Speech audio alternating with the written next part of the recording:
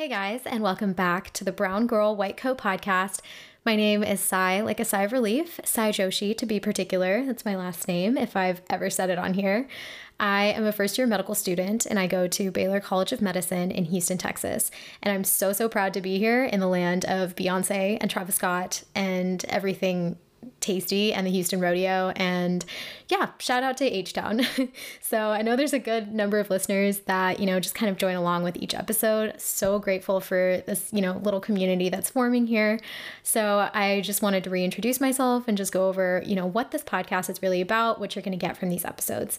So I am a brown girl in the field of medicine, and I'm documenting my journey along the way with every episode. So being Indian, being a woman, it comes with its unique nuances and different experiences that I'm going to have along the way. And I want to provide this realistic perspective on what med school is really like for all of you hopeful pre-meds out there or medical school nerds like me who just need a little extra inspiration. So whether that's catching you up on what I'm learning at the moment, telling you what my term is going, how my term is going, what life is quote unquote really like, and what my work-life balance looks like, what residencies I'm looking at, et cetera, or whether it's on a different end, interviewing the leaders, movers, and shakers in the field of medicine, I hope that you're joining me every Sunday evening for a new episode. So I'm really excited for this week's episode. It's going to be so fun and kind of a different direction that I want to take with the podcast. So if you're listening on Spotify, please go ahead and follow to be notified whenever a new episode comes out. Or if you're on iTunes, they have this cool little feature where you can rate and review, and that really helps me out. So go ahead and leave a comment. Tell me what you like about the podcast. Tell me what you don't like so much. It's all great. So with all of that out of the way, let's get into today's episode. I'm going to give our guest a bit of an intro, although she really does not need one. So yes, I'm sitting down, as you've seen from the title, with the legendary Dr. Mary Brandt, professor of surgery, pediatrics, and medical ethics at Baylor College of Medicine, and might I add, one of mine and probably all of my peers' favorite professors here. She's a full-time clinician at Texas Children's. She has an active social media presence with her Twitter account that reaches thousands of people, as well as a blog called Wellness Rounds to encourage healthy living among medical students. She's been on Oprah. Yes, ladies and gentlemen, Oprah. She's been on several podcasts and quoted in articles by Upworthy, The Hill, The Washington Post, and more regarding her stance on gun violence. This episode is going to touch on all of those things, as well as her highly unique experiences being a woman in surgery. So we're going to get to hear all of these things in addition to what advice she has for medical students and kind of just a chill conversation. I'm so excited to be sitting down with her. I can hardly contain myself. So hopefully you guys enjoy the episode. It's really fun. And thank you so much for the support.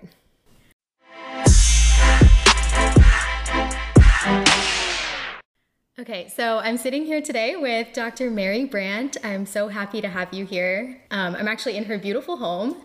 So thanks for being here. Yeah, it's a great cup of coffee to share and have a chat. Yes. So I'm excited about it too. Okay, great. So we have a great episode planned today. We're going to talk about everything from women in surgery to Dr. Brandt and her personal wellness and what kind of tips she has for us on that.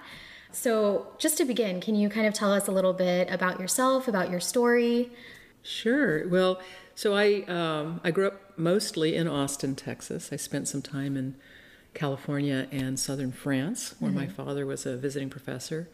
I went to the University of Texas as an undergrad, majoring in Plan 2, which is a liberal arts degree. I strongly feel that that's one of the best degrees to get into medical school with and to be a great doctor with. So I would encourage your listeners to think about what they really love that they're majoring in and to make sure they get a truly good general education. So more than just punching the cards or checking the boxes. That's very important. Yes. I went on from there to Baylor College of Medicine, where I finished, actually in 3.5 years. We had an option to go a little faster if we wanted to, and I did. And I spent 6 months then with Stanley Dudrick, who invented TPN. So I did a nutrition sort of mini fellowship. And then surgery at Baylor, which was an interesting time. We started with 11 in my class and ended with 5. Wow. So it was a pyramidal system, which no one now knows much about, but basically it was constant competition with your colleagues for the Right. spots. I was the only woman all 5 years of my training, and the third woman ever to finish that training. And then I went on to Montreal for 2 years for pediatric surgery and came back to Baylor, where I've been ever since. That's awesome. So you liked Baylor enough to come back here. I did. That's good to hear. Can you tell us about how you kind of found your way into medicine itself?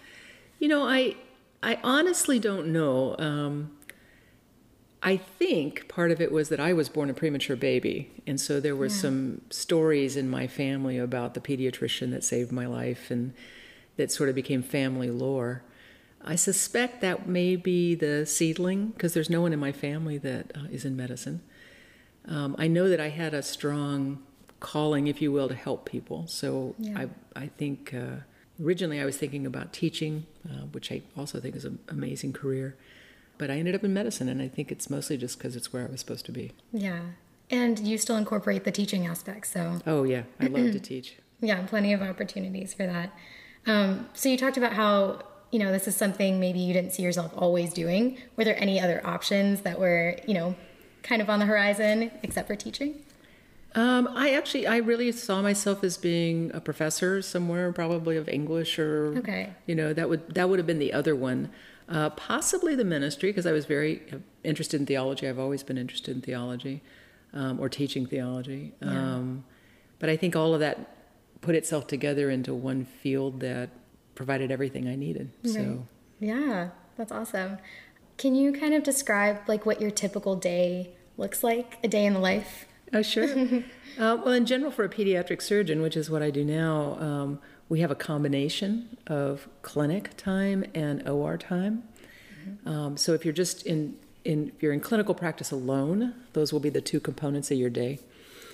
And it just varies. That will wax and wane depending on the number of patients you're seeing in clinic and the cases that need to be done and the emergencies that come in. So in general, I probably have 2.5 days of clinic and 2 days of OR, give or take. Okay. There's weeks that it's less. If you're in academics, like I am, there's also a proportion of your time that's devoted to research and to teaching. And so that all kind of gets meshed together in one big jigsaw puzzle, right, depending on the week. Right. So would you say you have, some free time to like engage in hobbies or anything like that? Oh, yeah, absolutely. Okay, and I do think, people talk about time management and time crunch, and the work will expand to fill the time available. Right, yeah. So in my mind, it's really not about time management, it's about priority management. And I think people need to reframe that whole concept of time management. Yeah. There's always 24 hours in every day, and it's a matter of what the priorities are. Yeah. And if you talk to almost anyone, they will tell you their biggest priority is their family and friends and their own health. Yep. If you don't have those, the rest of it kind of doesn't matter. Exactly. Yeah. And yet we tend to view that as expendable time because it's much easier, especially if you're kind of a compulsive type A that all pre-meds and med students and doctors are, to make your little checklist of things you need to accomplish in the day and get to midnight and go, oh man, I didn't call my friend. Right. Or I missed that birthday party, but I quote unquote had to because I had this coming up. And I think we just need to rethink that. I think it's priority management, not time management. Yeah, I completely agree with that. I was actually talking on that topic on a previous podcast episode where I talked about how, carving out time to exercise or call someone at the same time every day, it motivates me earlier on in the day to get something done so that I can, do that thing I've planned. And then I never miss that, because it's scheduled in there. Yeah, so. The other thing too is it refuels you. So you're more productive and more efficient at the other stuff. It's those that are in medical school or medicine will know about the Starling curve. Yep. Those that are just getting ready to think about starting in medicine may not yet, but you'll learn it in physiology. And the Starling curve basically says that if you put force on a muscle, like in the heart, it will produce more effort until it tips over, and then it'll produce less. And I think the same is true for studying or for anything that we do that we get sort of immersed in at work. If you just keep going, you're going to tip over that Starling curve and not be good at it anymore. And so you need to build in the time to have that muscle relax if you want to be really good. Yeah, that's a really good analogy. I'm going to have to remember that for sure. So kind of going along that theme, is there anything that you would advise to pre-meds right now in regards to that? So I think, all of the habits we develop as human beings, we work on all the time. Yeah. You don't magically go through a difficult college curriculum and medical school and residency and then start working on who you want to be and why you're doing what you're doing. Right. So it really starts at the very beginning. So the main piece of advice I would give is be passionate about your work, for sure, but start setting the habits as early as you can to take care of yourself and to be reflective on why you're doing what you're doing. Because that really sustains you in the long run when things get tough. Yeah. I think so. Something that I've started incorporating in my daily life is a gratitude journal. Yeah. So I heard about it on some YouTube video. It just makes you set the tone right for the rest of your day. And so I write down 3 things I'm grateful for, and then throughout the day, if something happens, it's so easy to focus on the negative. I can look back on that and. Yeah. Well, the other thing that does is, and I know people that do it morning and night, is that as you're going through the day, if you know at nighttime you're going to write 3 things you're grateful for, you're actually looking for them during the day. Yeah. And so it changes how you're viewing your day. Right. Because all of a sudden you're aware of positive things that are happening too. Yeah, exactly. So last week's episode was about inspirational women, and so it's part of the reason why I've called you here also. And so I'm kind of wondering, where do you get your inspiration from? Is there someone in particular or something that you think about that, inspires you? Wow. It's a loaded question. It is a loaded question. Wow. I think I'm an avid reader, and I read a lot of things. I find a lot of inspiration everywhere. I mean, I am a person of faith, but I think that even if you don't define how you view the world that way, which is perfectly okay, everybody's got to have a context they live in that's bigger than they are. Yeah. And whether it's just being in awe of the human body and the anatomy and how beautiful it is, or whether it's being able to go out in nature and appreciate how beautiful that is, you've got to have something that's bigger than you. Yeah. And so I guess that would be a piece of advice, but it's also really what inspires me. Is, I'm just here to kind of do the most good I can for the most people I can, as often as I can. I think paraphrasing John Wesley on that one. And that's what sustains me, is that context. Right. So are there any particular people in your life that kind of fuel that? Gosh, lots. I mean, it can be anybody. I mean, there are people in the operating room where I work, the people that actually clean the operating rooms. Right. I mean, some of them are just such amazing people. They're so gentle, they're so kind. I mean, they inspire me. Yeah. And so I think you can find that a lot of places. Yeah, that's awesome. So we talked a little bit about you being the third woman to graduate from the general surgery residency at Baylor. Can you talk more about, struggles you faced in residency when it comes to that? The parts I remember? Yes. It wasn't that long ago. No, it's not that. We were on every other night call. Oh, so I was, at some point I am going to work on a book. And the first sentence is going to be, I don't remember my internship, because I was so sleep deprived that I really, truly don't have a lot of memories. So it's a funny story, but I had a friend who, some issue came up with his house, and I let him live in my house on my couch for 6 weeks, and it wasn't too long ago. He said, "Oh, you remember that time I lived with you?" And I had no recollection of that. Oh my goodness! So I think we've made a lot of progress in terms of understanding sleep deprivation and how residency training should go. Oh yeah. But now I've lost track. What was your question again? Because now I went off on that tangent. We were talking about struggles that you faced in residency, being a woman, anything like that. Well, yes, I have lots of stories, and I think the main thing about them is I really tried to approach most of them with a lot of humor. And it was a very, very different culture then. I wish I could say it's completely different now. It's not. There's still a lot of implicit bias that we all need to be very conscious of and support each other. I don't think there's as much explicit bias as there was, so we've made some progress. Right. But I do think it's still harder for women to achieve particularly leadership roles. Yeah. And we need to pay attention to that.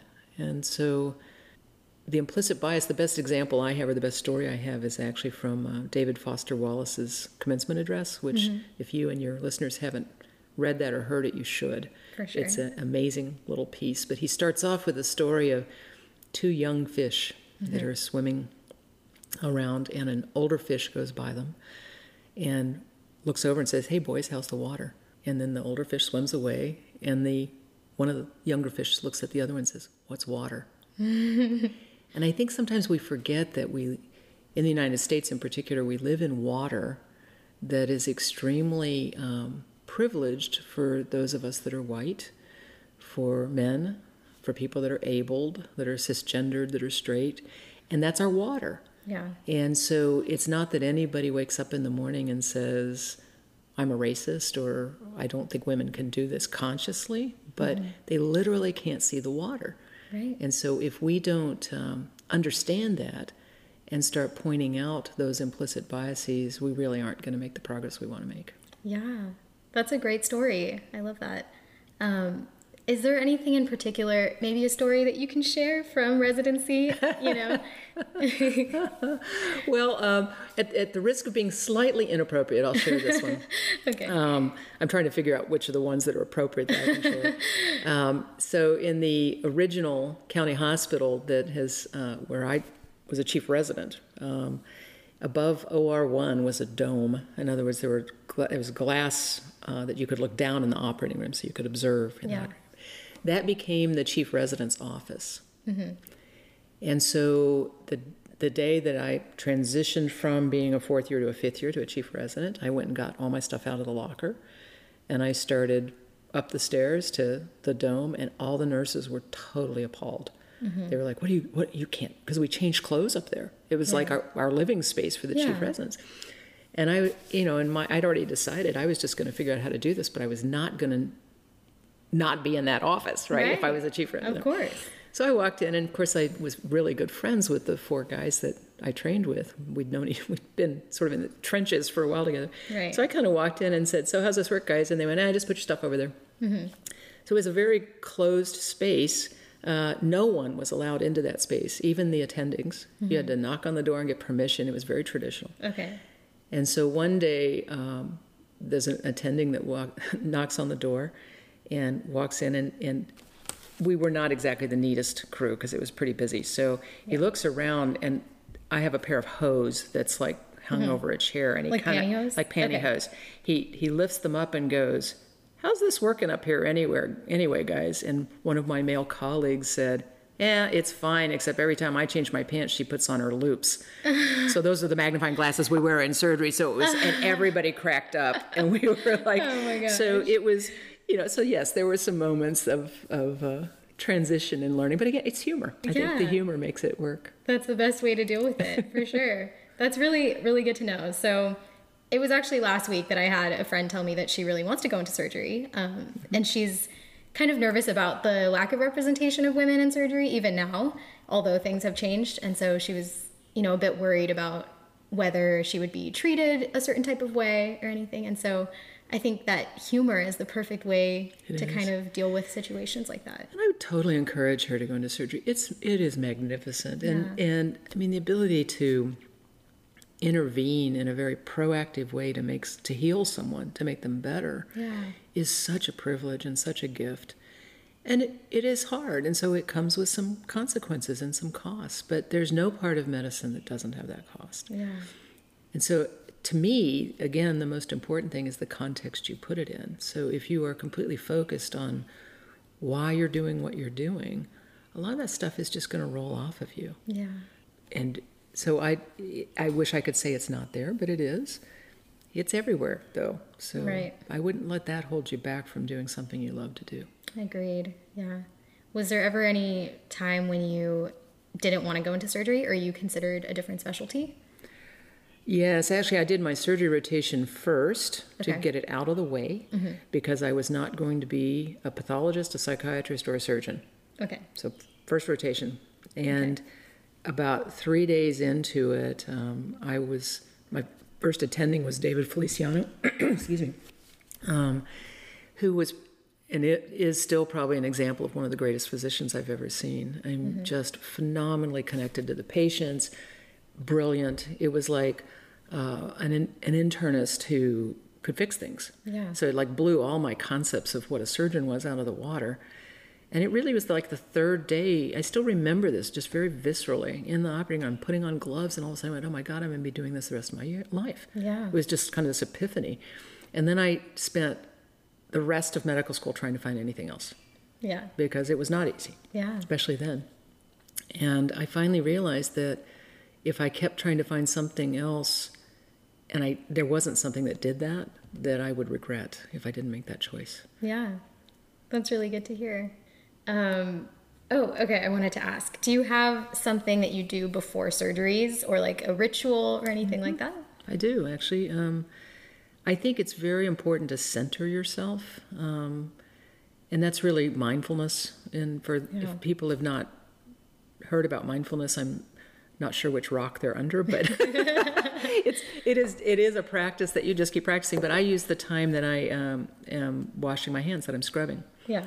to recenter and just be very present and to think about the patient that I'm going to be helping and the team I'm doing it with. And I also use my timeout, which is an official requirement in the operating room, to be a true timeout, to have the team kind of, I try to make a comment about what we're doing in a bigger context, so that people are centered on what we're doing.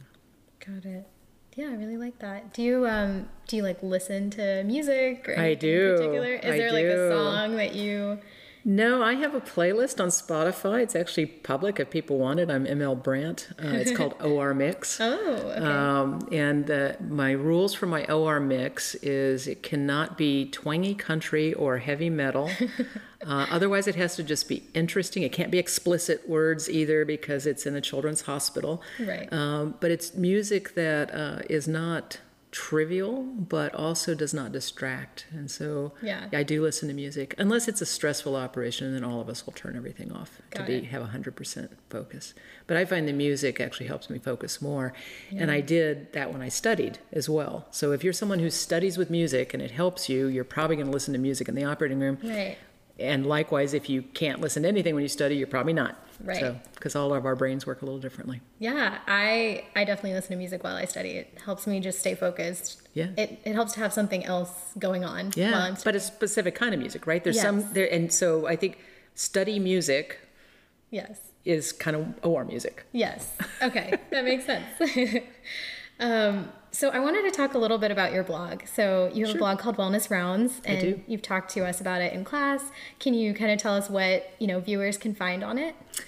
It also is eclectic, a little bit like my music. This started, it's been 7 or 8 years ago now. It's been a while. In response to students that I was starting to make handouts about how to eat well when you're on a clinical rotation and how to exercise when you're too busy and cool books I'd read. And finally one of them said, why don't you do a blog? And I said, well, I don't know anything about that. And he goes, oh, I did that professionally. I'll do it for you. So 2 days later, I had a blog up, which was great. And I try to post at least once a month, but a little more often if I'm not too busy, and concentrate on things I wish I'd known. So actually the original title of the blog was going to be Things I Wish Someone Had Told Me Before Medical School and Residency, but that was too long. Yes. So I just called it Wellness Rounds.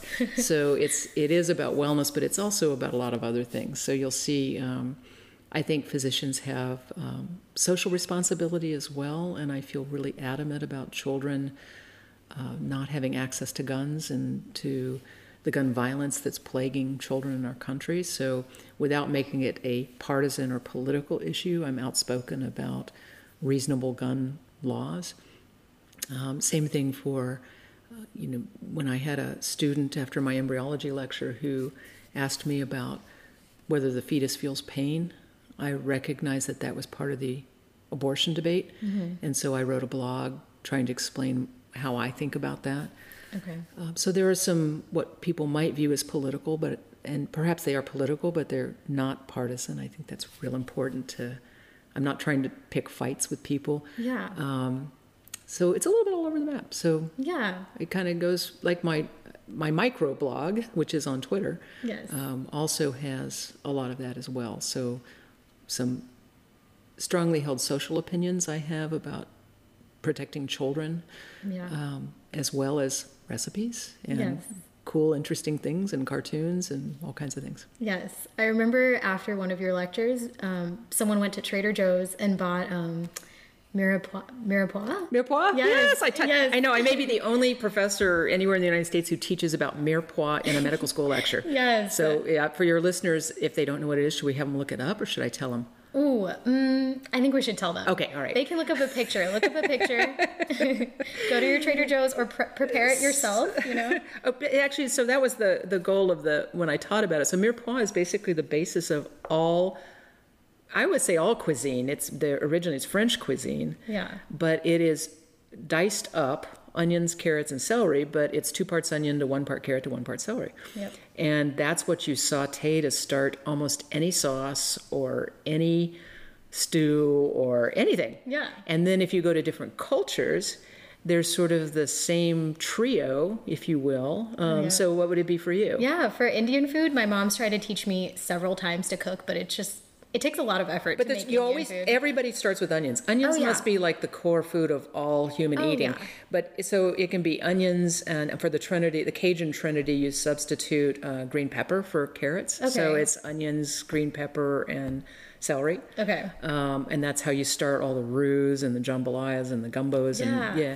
And in Asian cooking, it often has ginger in it instead. That's what it is for Indian cooking. Yeah. So, but the concept is you get these savory things. So anyway, the true mirepoix, which is onions, carrots, and celery. If you have a food processor or a really good knife, you just go to the store on the weekend and you buy those 3 things. I usually buy bell peppers as well, but you want things that aren't going to go bad in a day or two. Chop them all up and put them in a Ziploc. Yeah. And then whenever you can make canned soup. You throw it in the canned soup. You're making a salad, you throw it on the salad. It's a way to get, if you're not going to actually use it to cook, which you can still use it to add a whole bunch of veggies to anything that you're eating, and it makes it taste better. So that's why I taught people about mirepoix in my lecture. Yes, exactly. Someone had taken a picture of it at Trader Joe's. They had something labeled mirepoix in a plastic container for sale. So yeah, that was cool. So we talked a little bit about being on Twitter. So you do have quite a Twitter following and you are pretty active on Twitter. Yeah. Can you talk more about that? What you kind of feel is a doctor's, role, a physician's role in that space? Yeah, so I do think, and not everyone has heard this. If you're in college or medical school or anywhere, everyone says, don't get on social media because it'll just hurt you. Yeah. But come on. Really? Yeah. We know we're braver than that. So I do think we need to not be stupid, and you need to realize that a screen grab of anything means it's permanent. Right. So you need to be professional.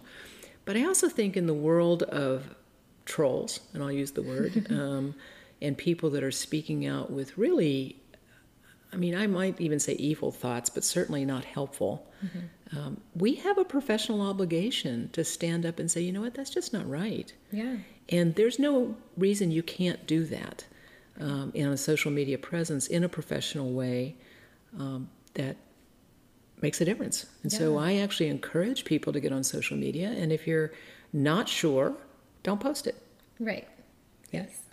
I remember one of our classmates had also posted that one of your tweets was quoted in an article when the NRA was talking about, physicians. I think they were saying, this is not your space. Oh, no, it's worse than that. So, it's not our lane. Not our lane. I was one of the first 2 or 3 physicians that just lost it when I saw that. Yeah. Physicians should stay in their lane. And it's like, it was hashtag this is our lane, which I think I and a couple other physicians came up with really, really early. Because it is our lane. These are our patients. We're supposed to be advocates. And if there's, if we have laws that allow 2-year-olds or 3-year-olds to find the gun in the drawer and there's no consequences and they kill their sibling, we got to change that. Yeah. And it's not and I make it very, very clear, it's not about the Second Amendment. It's not about gun ownership. This is no different than you have to have a license to drive a car. Yeah. It's no different than we try to put kids in car seats in the car. I mean, this is a health, safety, public health issue, not a political issue. And so I felt very strongly, and so did a lot of other physicians. And so we became very active on Twitter. And I think we made a difference. Yeah, I think so too. Those articles were floating around Facebook for excuse me, for, the past year or so, I would say. And people are clicking on that instead of clicking on, quote unquote fake news or, something that is maybe an uninformed opinion. And so, I think it makes a huge difference. What would be your advice to medical students who are, trying to be active on social media, post about things that they're passionate about? You absolutely be professional. Yeah. And I guess be a little cautious, but be courageous. So here's the bottom line. If you are, like I am, for very sane gun laws, and you're posting very benign, let's think about the data kind of posts, and you apply to a residency where they're not going to take you because you said that, Yeah. do you really want to go to that residency? Right. So, be wise. I mean, I think that I have a unique platform because I'm a full professor and because, I've had enough years and reputation that I can do this. So I would tell people at the beginning of their career, you have to be a little more cautious. Right. Just like you would be if you walked into a party and you didn't know people. Right. You wouldn't walk up to someone and say, "Hi, I think guns could be controlled." It's not the first sentence out of your mouth. Yeah. So be a little wise about what you post and when, but also don't be afraid. Yeah. Yeah, I've heard a lot of research studies that say that med students should, comment back on things they don't agree with because it makes the people reading that kind of start to question their own beliefs. If you strongly believe in, something political, maybe you have a professional opinion on something political, just, write back in a very calm way and inform people. Yeah. Because we do have, the second we stepped into med school, people have started to look up to us. So we have... You become part of the profession when you start. Right. And right now there's a huge movement about poverty, and I think it's called Poor People's Campaign is the hashtag. I've heard of that. And the medical students in that are being very heard about the right of people to eat and have shelter and some of the laws that have made it difficult for people to take care of their children. And the medical students are very powerful in that. Yeah. Yes, completely. So kind of related to that, you are one of the medical ethics leaders, I guess, of our small group. Yeah, I am. I teach ethics. Yes. And so can you talk about your involvement with medical ethics and maybe why you're passionate about that? Yeah, well, I think, we, for the same reason we were just talking about, there's a lot of things that have emotion behind them. Yeah. That in reality, what they are is ethical dilemmas. Yeah. And I love the way Baylor has done this with the ethics workup. Yeah, we all love it. Oh, because it takes, you get into, if you think around the family table and big disagreement on whatever the topic is, you can say, well, let's just back up and, I actually have my ABCs that just like for trauma resuscitation, and just in a nutshell, it's assess. So you basically make sure you have all the data and what else you need to know. My B is for box, and I'll explain that because basically anytime we could either do this or that. If you want to take the Second Amendment, that everyone has the right to any gun they want, versus guns should be licensed. Yes. Okay, let's just take that. So that's the either or. Okay. And every dilemma has a either or. But the B for box for me is you got to think out of the box. Right. What are the other options? Because it's almost always that third, fourth, or fifth option that ends up being the one that works the best. Yeah. So that's my B. So assess, box, consider the appeals. So this is how the ethics workup really works, is you appeal to the rights of the patient. And as you know, and there's a whole list of rights and appeals that we consider. Yeah. And what you're doing is just building up this argument that if it's really important to you that the individual has a right, that's going to be a heavy part of your argument, but you're basically listing out and reflecting and thinking about, why do I think this is the right thing? Yeah. Then D is decide, and then E is end. So at the end, you always talk about how you could have prevented it. Yeah. So that's my ABCDE of ethics workup. I'm going to have to teach that to my small group now. The end result of that is that you have a framework to actually articulate what the emotions are. And to be able to, if anyone ever did debate in high school or college, it's that sort of thing. How do you actually put together a coherent discussion that supports your point of view? Yeah. And I think that's so important, to have that kind of rational, thoughtful discussion instead of just yelling at each other. Yeah, I completely agree with that. I think the ethics small groups have been a great addition to Baylor's curriculum. So if y'all are thinking about coming to Baylor, that would be a great plus. So I kind of wanted to talk about one of the cases that we talked about is that allowed? Yeah. Okay, because these are made-up cases. Okay, exactly. So we had a case where, it was a woman, a 29-year-old woman that was coming in with a history of depression, and she was admitted to the hospital because she had this infected cut on her arm. And her psychiatry resident, recognized her from high school and looked her up on Google and found her Facebook profile where she was documenting her hospital visits and seemed to be making quite a big show out of it. So he writes down in her medical record that he thinks she has Munchausen's, which I'll explain, and she is self-lobotomizing or cutting her arm so that she can post certain things on Facebook and get attention from people. And so in this small group discussion, we had to make a justified argument for whether doctors should look up their patients on social media and whether that's ethically justified to do, whether it gives us more information about the patient that we can use to treat them, or maybe it puts, some sort of judgment or preconceived notions in our head that would affect the patient's treatment in a negative way. So this is the case that we had to address. And Munchausen's, let me quickly butt in to tell you guys, is, if you don't know, I know it's becoming more and more well known. It's a type of mental illness. And so someone is thinking constantly that they have these physical or mental disorders.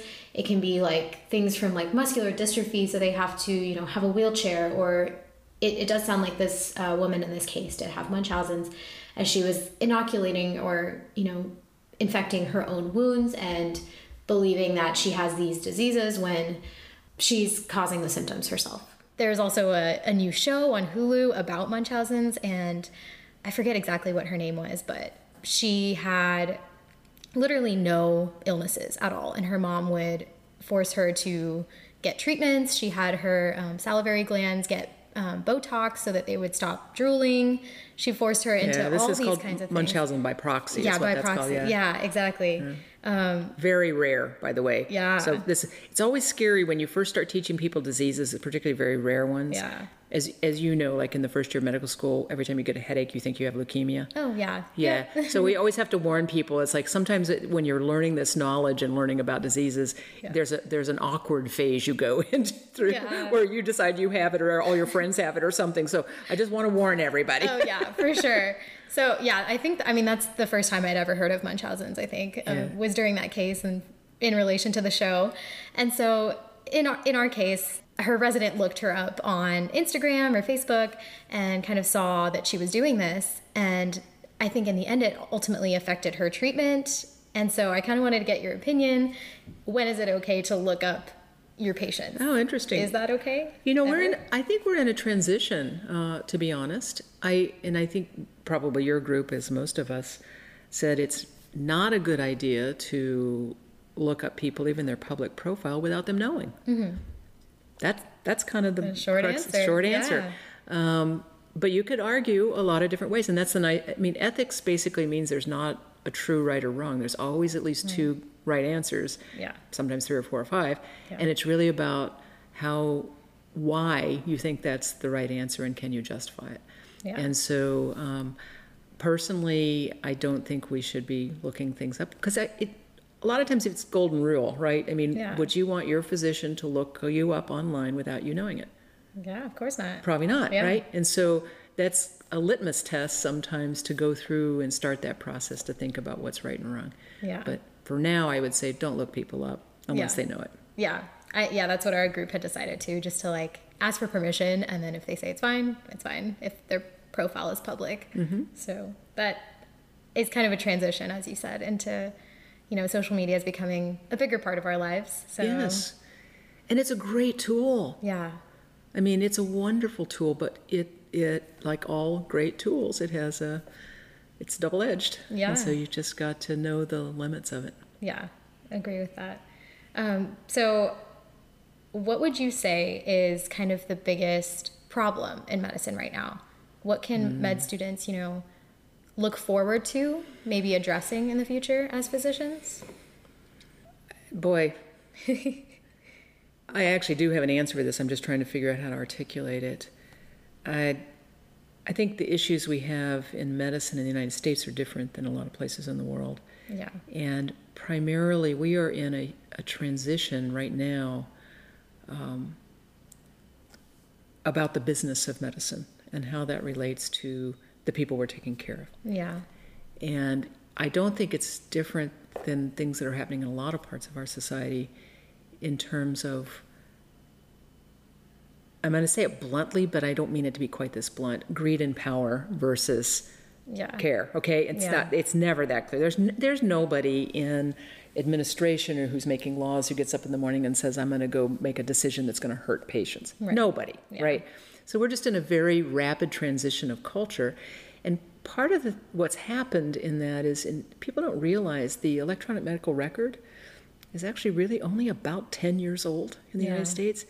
And the change that has caused is mind-blowing. So we're just at the beginning of that, and the pendulum's going to swing, and it'll swing back. But I think just keeping the patient and what's right for the patient in the center is harder in a context that's this complicated financially and electronically. Yeah. And so that's probably, to me, the biggest dilemma in medicine right now. Yeah. How does that kind of affect your day-to-day interaction with patients? Well, we all have, sitting at a computer when you're talking to a patient is a very different encounter. Mm-hmm. And I think we underestimate how different that is. So that's probably the single biggest day-to-day change that has happened. And how do we go about kind of solving this issue? Like, we do have scribes who could kind of mediate that interaction, but is there a better way to go about that? Actually, most people don't have scribes. Yeah. I don't know the answer to that, and I think it's your generation that's going to solve it. Yeah. But I think what's really important is to articulate the problem and to stay focused on that, because the problem with sort of incremental change in an institution or in a culture, sometimes it's a little bit like the frog that's in the water, where you turn the temperature up a degree at a time instead of dropping them in boiling water. Yeah. You don't realize what's changing until you're way down the road. Yeah. And so being reflective about what's happening and why is probably the single most important thing. Yeah, agreed. So if med students want to make a difference when it comes to that, or in any kind of policy, how should we go about doing that? That's a real good question. I think there is going to be some training that's going to be needed, but mostly it's just questioning and reflecting. So just because someone says, well, this is how we do it, doesn't mean that's the right way to do it, right? Yeah. And so if you walk in and everywhere you go, the doctor's back is to the patient as they're typing on the computer, and you go, boy, that doesn't seem right.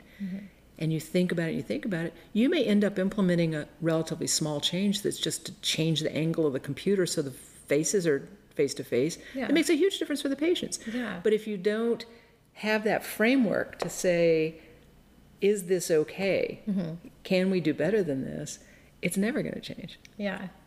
That actually reminds me of something one of my elementary school teachers had taught us. And she was like, I always teach my students not to ask questions, but to question answers.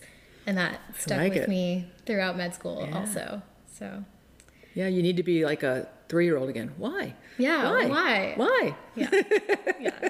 And I think that is some of us in med school now. Give us the explanation. Yeah, don't let it go away. Yeah. Don't let it go away, because that needs to continue on through your career. Yeah. Keeps your career alive also. Yeah. So I was actually requested by my sister to talk about this. So she's an OBGYN resident in Philadelphia. I've done an episode with her. That was really nice. And she sent me this article called Resident Wellness is a Lie. And I think I need to see that article. I want to see what it is. Yeah. And so it's basically just talking about this kind of disconnect between hospital administration and the people who are actually affected by the hospital's policies. And so wellness is looked at by hospital administration as something they need to incorporate to keep people well, to keep people performing well. And it's kind of scoffed at by residents. They're like, what is this wellness concept? We don't really have it. So I was wondering if you could kind of address that, talk about resident wellness, and is it actually a lie, or how can we do better? I think it's not a lie. Wellness is not well, though, right now. Yeah. And it's getting better, absolutely. Yeah. And I'll give a shout out to the ACGME, and for people that don't know, that's the organization that's in charge of all the residency training in the United States. They are really working on this. And they are changing rules that I think will then have a trickle-down effect on faculty and practicing physicians all over the country. So, again, this goes back to what I said earlier is one of the biggest issues in medicine, which is this disconnect between the business of medicine and the practice of medicine. Right. Again, not because people are getting up in the morning and saying, I'm going to go make this worse, but because it's a period of such rapid transition that we have to realize these unintended consequences of some of the changes. So I guess that's kind of a long answer to something that maybe I'd sum up by saying everyone is aware there's an issue. There's not clear solutions yet. Yeah. And there is a disconnect. And so whenever there's a disconnect, it's a little bit like the ethical dilemmas, right? Yeah. What's the data? What are the choices? Yeah. How do you argue for which choice is better? Mm-hmm. And we go from there. And we just keep trying to move that needle. Yeah, agreed. So in terms of, residency, you said it was a blur for you. It was, you devote pretty much all your time to the hospital that you work at. What kind of advice do you have for people, particularly in residency? For my sister, maybe. Mm-hmm. How does she, make time for things outside of? I think it's the same thing. It's priorities, right? Yeah. And in residency, I would say the priority we minimize the most and should not is sleep. Yeah. Sleep and some quiet time, meditation, prayer, whatever it is, even if it's 10 minutes a day, that's truly just stopping. Yeah. Even just walk outside in nature and just let your thoughts fly wherever they want to. Yeah. But I think if those two things are the things that are the highest priority, followed very closely, obviously, by family and friends, and you try to get some little bit of those every day, and self-care. And you're not going to be able to eat perfectly and exercise and every day, but do a little something every day. So if it's just one time having an apple instead of the bagel, scone, candy, whatever that's in the lounge, give yourself a pat on the back. You did something self-care. Right. And just, again, focus on the positive, like you said earlier, the gratitude kind of idea. So decide the priorities, do it, keep a list of it, congratulate yourself when you do it. Yeah. Would be my major. That's, I think, what I'd advise them. Yeah. Kind of related to that, me and my roommate were having kind of an existential crisis last night, and we were talking about, all of our friends are getting married, they're having babies, they're starting these lives, they're buying houses, and we're kind of in this limbo phase where we're still growing, we're not quite adults yet, we're still in school technically. And so I guess as both a woman and, someone who's been through this, how do you kind of balance those thoughts in your head? Or did you ever feel that way? Oh, yeah, I think everyone does. I mean, it's really, people talk about work-life balance. Yeah. I actually don't like the term balance because it kind of implies you're either one or you're the other, and you're weighing them. So if somehow you put more life on the balance, it makes work less heavy. But that's not the way it works, right? They're both there all the time.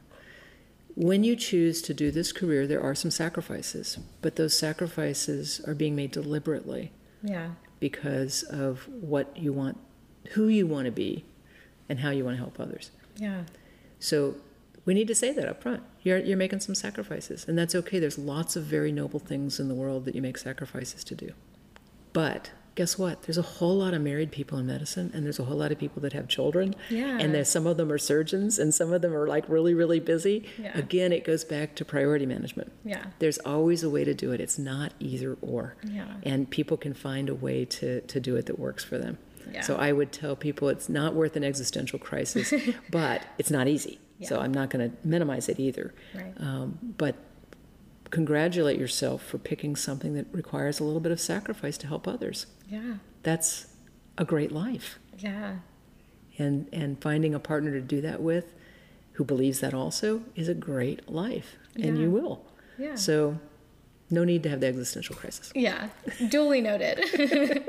I think it's something we all get caught up in when social media. You get caught up in other people's lives so easily. You see their like cute kids that they're having, and you're like, I don't feel like an adult yet. I'm still, dependent on my parents for some part of it. I'm still dependent on, teachers and professors. So it's hard, but that's good advice. So kind of related to that, you are a leader in medicine, I would say. And so what is your advice to people who want to be leaders? What makes a good leader? Putting the people you're leading ahead of yourself. Absolutely, unequivocally. So you have to have a vision, and it's not about your own self-aggrandizement, I believe is the word. Yeah. And that's really hard because you've got to have a healthy ego to be able to do this. There's no question. But then you have to care. It's like being a teacher. You have to care more about your students, right? Because how they succeed is how you succeed. Yeah. And I think great leaders, it's the same thing. Yeah. So there's a lot of books about leadership. My model that I love the most is the servant leader, where you really are putting this again in that bigger context of why you're doing it. Yeah. Now that's the big picture. The nitty gritty is you have to get mentors and sponsors, and they're not the same. Yeah. Sponsors are the people that make sure you get nominated for the committees, make sure you get connected into the things that you need to get connected into. Mentors are really the ones that are helping you guide the bigger picture. Yeah. And you need both. And you need a list of them in both categories. So there's not like one magic mentor out there that's going to make your career, but you can have a whole little stable of mentors that you go to for different things. And it's perfectly okay to say, listen, I really think I want to be a leader. What does that mean? What should I do? And people say, hey, did you think about this committee that they just put something up? Or an email will come across that they need a medical student to serve on some committee at the school, and they'll send it to you because you asked. Yes. Yeah, you never know what you can get until you ask for it. Right. For sure. So I guess in relation to that, I think a lot of med students at this point in their lives are, thinking about networking. They're looking forward to residency, and they're thinking about what do I need to get to that point. How should med students go about networking and, getting those sponsors and mentors? So I would think people talk about networking, and it is important, but it shouldn't be that mechanical in a way. Networking is like what you do with a computer. Yeah. Computers network with each other. Human beings have friends. Yeah. Yes. Yes, exactly. So I would concentrate more on the relationships. Yeah. It's not a goal to create a network. It is a goal to have relationships with people, and that may not serve a purpose. Okay. Yeah. Sometimes it's just getting to be friends, or having someone that you can connect with in a way that you can just see who they are and how they are, and that's enough, right? Yeah. So in a way, if you think about it, like when you are meeting friends or starting to date someone, and there may be kind of a long-term thing you have in mind, but you're not doing that to get something out of it, Right. right? Yeah. You're doing that to make the connection. And this is the professional equivalent of that. Yeah. So someone you admire, just admire them and just get to know them. And what happens is the network in the sense that we were talking about. It happens. But the network's not the goal. The relationships are. Yeah. And that's how you make, I think, meaningful relationships that actually stay for longer than you might need someone for. Right. So I think med students get more caught up in that because we're constantly trying to check off boxes. Exactly. So that's why it's, I think, backing up away from those boxes and figuring out why you're writing them down in the first place is important. Exactly. Yeah. So I think one of the things that you've taught us at the end of your lectures, you always have, a few minutes of wellness, I would say. And so there was this one quote that you had put in your last lecture to us, and it was something about a plane, sitting in the back of a plane. Can you talk more about that and how it relates to, med students, how it related to your life? Yeah, I think that it's really, again, the attitude you have when you start in your clinical rotations, that it's very easy to sit in the back of the plane and just kind of watch what's going on, but you're actually there to learn how to fly the plane. Yes. So if you don't get up in the cockpit and say, hey, why'd that light go on? And why did you do that? And what was that adjustment about? You're never going to learn how to fly the plane. Yeah. And so it's really an attitude of being excited about what you're learning and staying engaged that makes the biggest difference in the clinical rotations. Yeah. So when we do start our clinical rotations in, less than a year now for me, what is the proper way to go about doing that? Because I think we're constantly trying to balance, I don't want to bother our attending. No. So Okay. We got to get rid of this idea. Okay. So I always tell my students every time we're in the operating room, there's only 2 people in the operating room that are paying to be there. Yes. It's the patient and the med student. Yeah. So you do not have to be, that's part of our job is to train you. It's part of our joy is to train you. And so you don't have to feel awkward. Yeah. Just be enthusiastic. People love enthusiasm. Yeah. And if you get a grumpy attending or resident, then go find another one. Because people in general love enthusiasm. Yeah. So if you read about everything and you're there asking appropriate questions, you're not bothering anyone. Yeah. That's exciting. Yeah, completely. That's actually really similar to, I asked the same question to my sister, and she was like, just show that you're interested, and, people are more than willing to teach you what they already know. Because everyone loves talking about, what they know and what they can. They're excited about it too. That's why they picked that specialty. Yeah, exactly. So I think we're kind of nearing the end of what I want to talk about. So thank you so much for coming, or for me coming to your home, actually. No problem. But this has been really great. So thank you for being on the show. Do you have any maybe last words? Any thoughts of wisdom? I don't know about wisdom, but it's really hard sometimes to figure out how to stay focused. And a lot of people talk about vision statements and the importance, and I actually do think they're important, but I think we sometimes water them down with the kind of words we use. So my vision statement, and it has been for a long time, and I've taught your class and I've taught a lot of others, is what I'll end with, which is the only 3 things you have to know to be a good doctor. And rule number 1 is do what's right for the patient. Mm-hmm. Always do what's right for the patient. Yes. Rule 2 is look cool doing it. And rule 3 is don't hurt anything that has a name. Yeah. So I go back and I say, do what's right for the patient has no exceptions, none. Yeah. So if you're an attending, it's whether or not you get paid. If you're a medical student, it's if they told you didn't have to stay, but you have a bond to this patient and they're crying, you don't leave, right? You do what's right for the patient, what you'd want if you were that patient.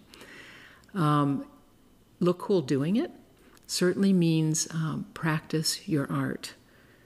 And even more specifically, learn about deliberate practice. So the difference between deliberate practice and regular practice is kind of best exemplified by musicians. I don't know if you said you're a singer. I've heard of this. Yes, right? I am a singer. So if you take a professional singer versus a really good amateur, and you give them the same piece that they're practicing, the amateur will spend 2 hours or whatever hour.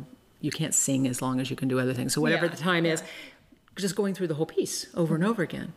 The professional will pick the one stanza that is the hardest, and they will do that 40, 50, 60 times before they go through the whole piece. Yeah. So the same thing, what that means is when you're studying and you hate the kidney, you actually need to study the kidney more. Yeah.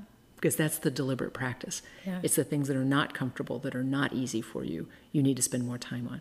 Yeah. So that's look cool doing it, but it also means don't lose your cool. So this is the professionalism piece. Yeah. And then, so you do what's right for the patient, look cool doing it, don't hurt anything that has a name. So for me as a surgeon, that means don't cut the ureter if I'm taking out the colon, obviously. But you need to remember that you have a name, your significant other has a name, your institution has a name, your colleagues. So do what's right for the patient, look cool doing it, and don't hurt anything that has a name. Yeah, that's beautiful.